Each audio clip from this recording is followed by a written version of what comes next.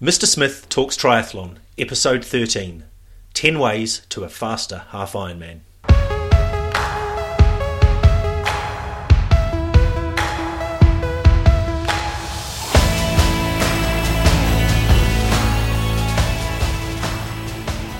Mr. Smith Talks Triathlon, practical triathlon advice for everyday athletes, not just those that finish in the top 10. Now, is that Doug back? Is it really? Warren has had a voice implant. It is me. Bigger, Fantastic. slower, and all those other things that happen when you eat your way around Europe for a month. Oh, good on you. Got to take those chances when you can. There was a lot of carb loading. This has been your off-season, so look, when you come back to Swim Squad, you'll be horrified at how fit and fast everyone is. Yeah, I think the theory of displacement, they won't need to put quite so much water in the pool. So I'll give them fair warning. But no, good to be back. Had a great time, but we do live in a magical country here in New Zealand. Yeah, get those reminders. Yep. Yeah. Hey, something we must do, actually, before I forget, is that I did have to point out Warren at one of the squad sessions to say, hey, this is the guy in the podcast. And before you went away, a few people had very quietly asked who it was. So we must do that. And then we must talk a bit more about you one of these days. Well, I can imagine you need to point out Warren. He's such a quiet, unassuming character. Oh, he filled your boots beautifully, though. Fantastic. And I've been away for a while. You're looking lean and mean yourself, Coach. Well, we've been busy training up a storm around here. We've had some big stuff going on with training camp while you're away. Then a big Labour weekend of training. Kind of touched on those in the last couple of weeks, I think. But we've also been in the open water. Ooh, I remember those days. And it's all, I think from memory, the last time we did this, it's always good to have a little bit look back at what's going on in the team. So I know you mentioned a couple of things, the training camp, the big Labour weekend session.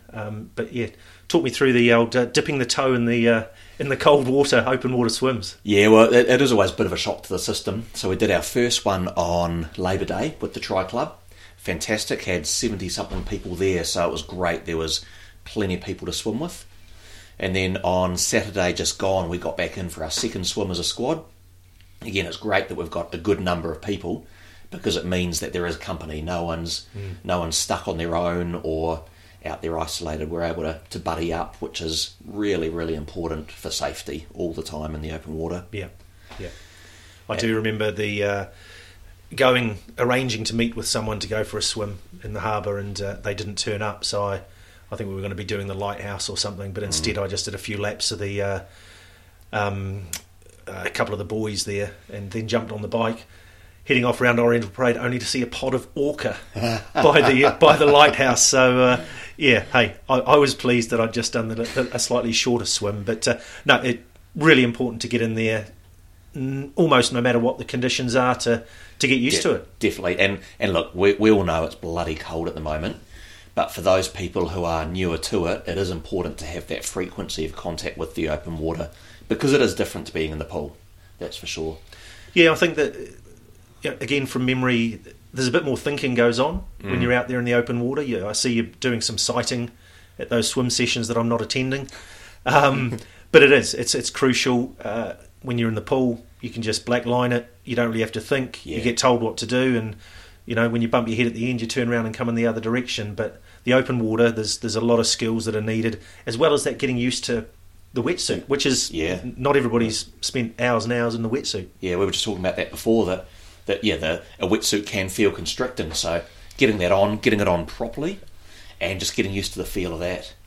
But you also mentioned the skills. So important to just work on your skills in the open water. It's really easy just to go out and swim blindly, and that's got benefits. You're going to be getting used to the feel of the water and the chop or whatever's going on, but really skills, sighting, navigation, drafting, getting out of the water at the end when you've been lying down and the blood's all in your ankles and needs to get to your head, whatever it is.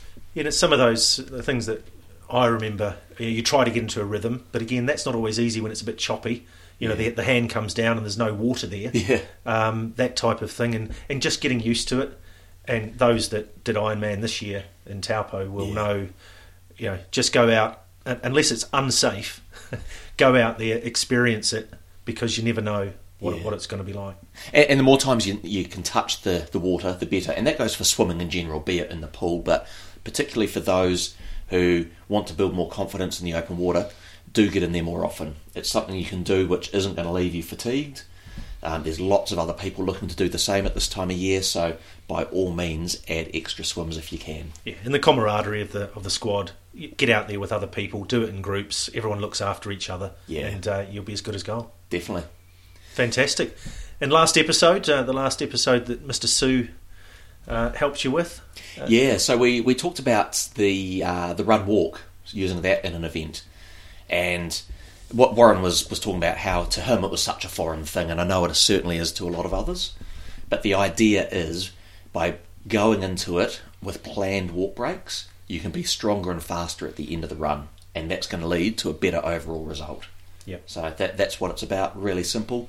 Go back and have a listen to that episode, because if you haven't already, because it's really important to get that right in your head and then put it into practice and training as well. Yeah, and I did. I've listened to them all just to hear Warren's voice, and it certainly helped me sleep on the plane. But you talked about walking at a minimum the aid stations. Yeah. And I just remember someone telling me before I'd ever done an event, it's guaranteed fuel on board. Yes. Making sure you get that cup of this and that glass of whatever else. You try and barrel it through that aid station, grabbing at cups and food. Yeah. It's a nightmare, and it does. It just gives you that micro rest, so that then you go again. That's it. And you talked about people walk at this speed. They usually run at this speed. If you're walking for 30 seconds, It's bugger all difference. the loss is negligible, and the benefits are in the long run. Yeah. When you get to the tail end, you're got more energy in the tank, and you've made sure you've fueled yourself up properly. Yeah, that's it. Now, I did have someone ask me about whether they should be running faster because of their taking these walk breaks. And the theory is yes, but in reality, it's such a small difference that you can't really measure it or quantify it. It's not the difference between running a 5k and running a marathon. It's not that kind of speed. It's a matter of seconds per kilometre. But simply by having the walk breaks, it will help you to run that little bit faster anyway. So don't try and force it and make it happen. Just let it flow. Yeah, I was going to say, just because you're walking, don't try and then make up the time by running faster, because you'll then negate the benefit gained from having done that little walk. So, yeah. And especially in the first 100 metres when you start running again, because that person in front of you got that little bit further up the road. You don't have to catch them in the next 100 metres. Yeah. I think when I did Ironman, I walked the aid stations, and I walked anything that I defined as a hill, Yeah. or a slight, a bit of an incline, at least for the first lap and a half, just to try and keep something in my legs. Yeah, that's the way to go. A lot more walking happened a little bit later in the race, but I think I would have been walking a lot sooner if I'd not taken those opportunities to just walk the hills and walk the aid stations. And it's a very long walk when you're walking from early on. Yeah. A long walk with a fluorescent ring round your neck and a safety blanket. Poncho. Yeah, exactly. So this week we 10 ways to a faster half Ironman. Oh yeah, sounds like guaranteed performance, doesn't it? It's fantastic. That's why we pay you the big bucks. Well, so are we, in no particular order, are we? What's number one? All right, just before I get to that, just want to talk about that right now. We mentioned it before. I think it's 5 weeks to Iron Māori. So it's time that we started really thinking about the events. And what we're going to talk about here is things that you can do in your event, and a lot of this you'll need to practice and try and train in before you get there. Yeah. But we'll be talking race prep for probably the next 4 or 5 episodes, particularly to help you get everything lined up. And so this is just the start of it. Yep. So, number one. Well, this one's probably pretty obvious. Do the training. Because, it does Explain. It does make a difference. Yeah. That, if you haven't been doing the training, you can't cram for it now. But what you can do is just be a little bit more consistent about what you're doing over the next few weeks, just to really start getting in tune and trying out a lot of these other things we're going to talk about. But you don't perform to a high level without doing the training. Yeah, and we've talked about the you design the sessions and the plans the way you design them for a reason. yep, there's a balance in life, and you might miss the odd session, but if you're skipping every hill session, Yeah. you're going to be in trouble. Yeah. And if you're skipping, one hill and then maybe one swim, you're probably okay. But you've got to do Definitely. the majority, otherwise you can't expect to perform. Yeah, and now that the stage we're at the bigger, harder training. So you want to make sure that you're doing that and that you're recovering afterwards. You're not trying to jam it all together Yeah. in 3 days out of your 7 days worth of training, Yeah. because you just won't get the benefits from it. Number 2 on your list are aero bars and possibly a bike fit. Yeah, so I'm pretty sure we touched on this early on, but aero bars are just not quite free speed. You've got to pay for them, but they are the best value for money that you can get in terms of speed. Yep. That by cutting down wind resistance, you are instantly gaining speed on your bike. Yep. And from my experience, just one person, I had some clip-on aero bars on a road bike for the first time 5, 6, 7 years ago, and I felt that, I don't have any scientific evidence to back this up, but I felt at about the same effort level, I was going about 2, maybe 3 kilometres an hour faster. Yep, that's This is round the bays on a calm day. Yeah. But it was a good way to measure. Yeah. The one thing and you're probably going to mention it, is you've got to get used to being in them though. bang on. And I did invest in a tri bike. I didn't spend enough time in the aero position and getting it fitted properly. Yeah. Come race day, I spent 45 kilometres pretty much in the upright position. Yeah. I might as well have had a basket on the front with a couple of baguettes. Ooh, baguettes. Well, you've just done that recently, haven't you? Yeah. So you've got to get. It's a bit like the wetsuit. Yeah. Get used to wearing the wetsuit, swimming in the wetsuit. Aero bars. Literally, you need to get to a position, I think, where you can spend 30, 40 minutes in that position and feel comfortable. Totally. Not wanting to sit up. You mentioned it just before with the bike fit, because comfort has to be there. Because if you're not comfortable, you're never going to hold it. Yeah. And then you just have to practice, because the moment you come out of aero position, it's going to slow you down. So if you want to get the most benefit from your training and from the equipment, you've got to spend the time there now to be fully comfortable, ready to hold that position. Yeah. A while back we talked about investing in technology. Yeah. Third on the list, there's some other bits that you could do, or you can do. Yeah, there's lots of other equipment to help you make you go faster, but I've kind of clumped a lot of them together because in the scheme of it, it's equipment. You can go out and buy it or not, just depending on what your budget is. But an aero helmet is really high on the value for money stakes, and in fact, a lot more so than race wheels. They're pricey items, getting into the thousands of dollars for a good pair. An aero helmet, several $100s, but quite honestly, they make a very big difference. Yeah, and again from experience, if you do buy an aero helmet, only buy one when you know you can spend lots of time in the aero position. Yeah. Because the minute you sit up, it loses from aero to zero. Yeah. The head is a huge amount of drag. They've done it in wind tunnels, and so the higher your head is sitting, then the more drag there is. Yeah.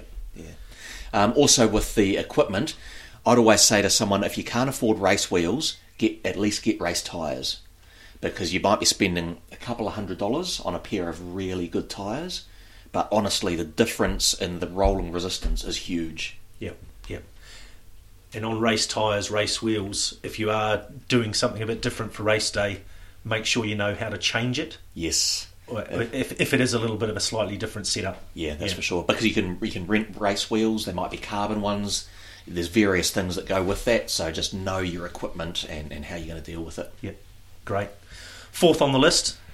This is free. You don't even have to pay for this one. It is transitions. Yep. And Mike Bunton is the master of transitions. He any race, I guarantee he will be the fastest of our squad through them. Yeah, he's got it absolutely down pat. But it's the difference between it's several minutes worth of time can easily be lost in transition. Yeah. And so we're talking a bit more about that as we go. But the simplest thing to do is don't make decisions in transition. Have only the minimum of what you need. You come in, you don't have to think, you do it, and you move on again. Yeah, and I think, if we're going to talk about it at a later podcast, but having things laid out literally in the order that you're going to put them on. Yeah. Having your tri-suit on underneath your wetsuit, so there's no change, because some people do change and put on a different top on. Again, it depends how fast you want to be. Yeah, and people place different values on the time and the speed, Yeah. but we are talking here about if you want to go faster, these are all really simple things to do to gain that time. Yeah, and I remember one because I spent an inordinate amount of time trying to get a wetsuit off first time round, but just a little bit of either baby oil or something similar just around on the inside and the outside of the cuff Yes. of the wrists and ankles, Yep. and it just helps you peel that suit off. Slips off like a that banana. limb. Exactly, perfect. Number 5 on your list, because we are reading a list, just in case you hadn't guessed as yet. So pacing, about Yeah. how fast to start Yeah, impacts how you finish. absolutely. That when you go into a race, a key race, you are rested and tapered and highly fueled from everything you've been eating in the days beforehand. So you're feeling fantastic, and you think that you can beat Cameron Brown. You just feel that good. But reality is, I don't think you're going to beat him. So don't try to. That really, if anything, you should be feeling like you're going a little bit easier than you think you should at the start, because that's probably just going to help you get into the right level. Yeah. Because if you go too hard at the start, you're only going to slow down, and it's only going to come back to bite later on. And from my experience, again, sometimes I get off the bike and you feel quite good. Well, it feels a little bit hard, but then you look at your watch and you're going 10, 15 seconds a K faster than you might have put in your race plan. That aside, I did make a note. If you start a little bit easier, because both physically and mentally, it feels great when you if you feel you're speeding up for that second half of the half marathon, or whether it be Ironman.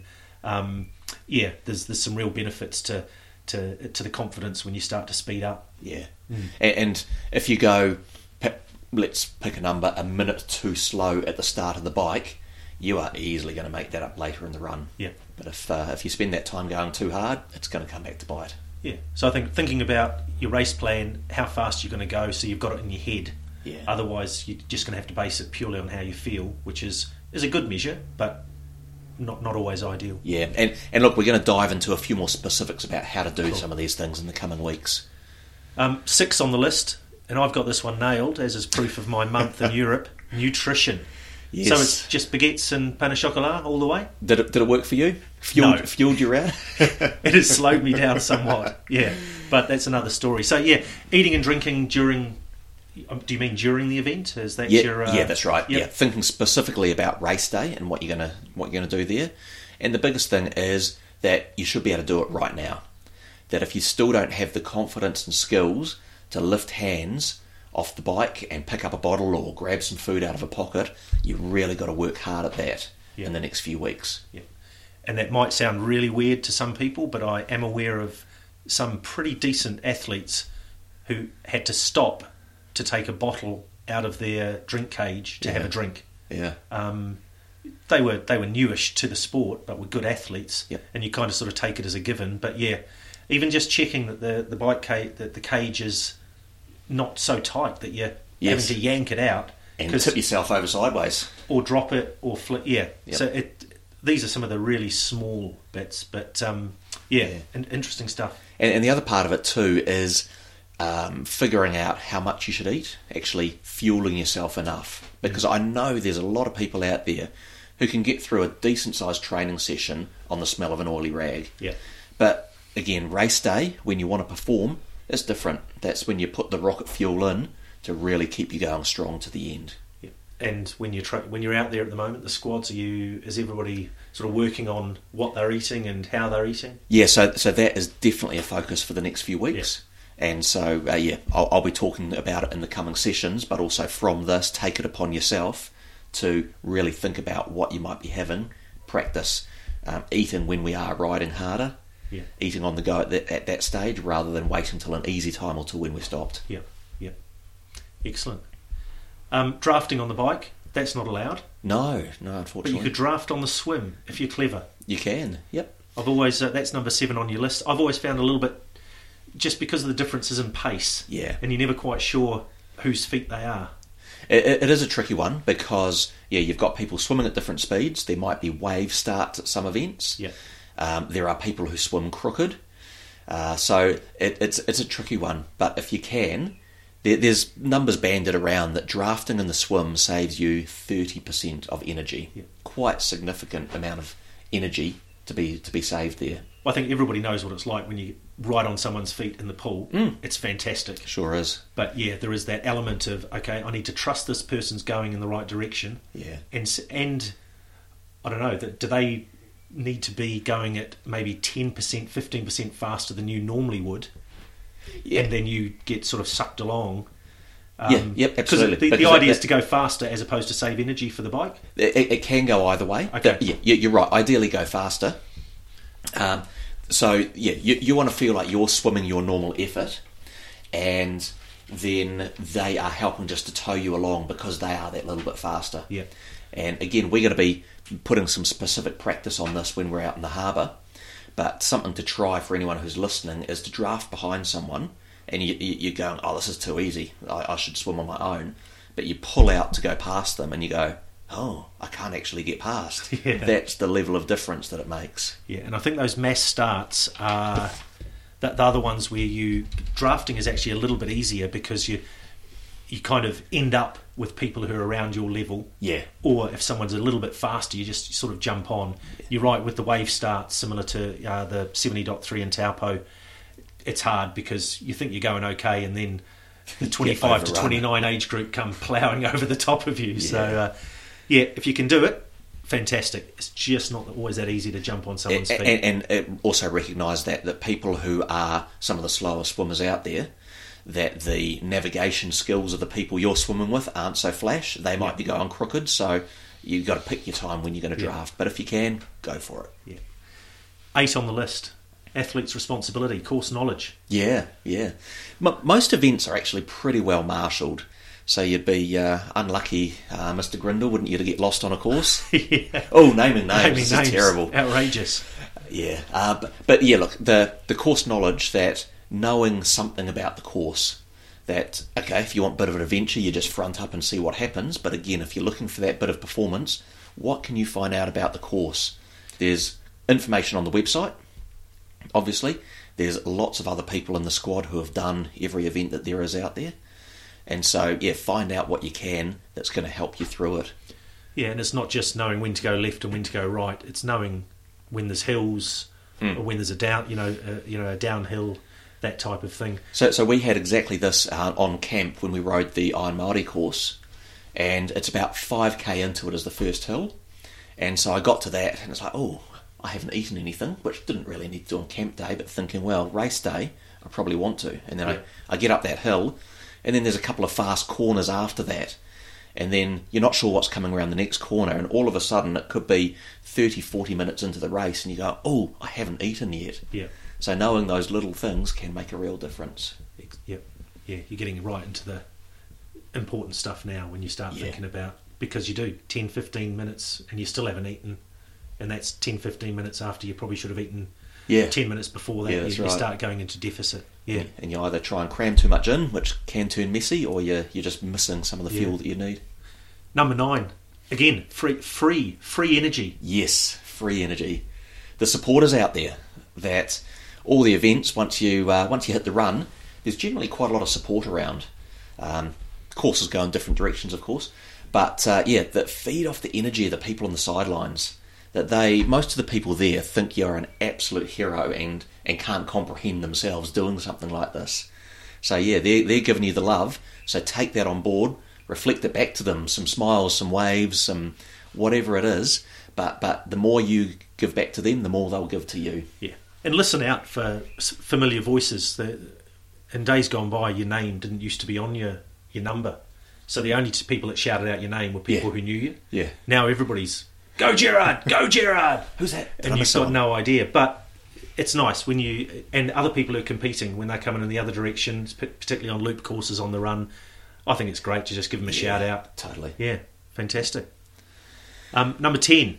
All right. So the one that we'll finish with is writing a race plan, and it is scientifically proven by me that in fact is known for goals. If you write your goals, you are far, far more likely to achieve them. Yeah. And same thing goes with a race plan. And a race plan can be as much or as little detail as you want. I've seen people who do just a set of bullet points. That's perfect for them. I've seen others who write pages and pages. That's perfect for them. Yep. But actually taking the time to write it down, that helps you think about or spot any gaps and helps reinforce how you're going to go about things. Yeah, and I think with the race plan, and this is just for me, you're never sure what it's going to be like on the day, how the weather's going to be, sure. how you're going to be. Yes, you may have done the training, so give yourself a little bit of leeway. Yeah. If you've said I'm going to do the swim in this, and you're 2 minutes slower, Yep.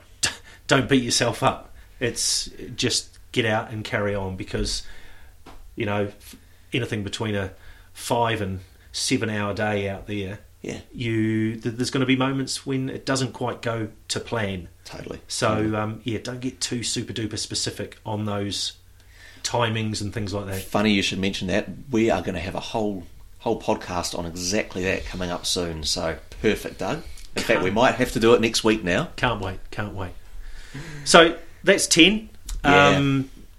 Sort of covered quite a lot there, and there's certain areas that I think you're going to dig a little deeper as we get closer and closer to the first race day. But look, there could be 20, there could be 30. We've just picked some that are keep coming back to what we're here to do, and that's practical advice and things that are going to make the biggest difference to you on your race day.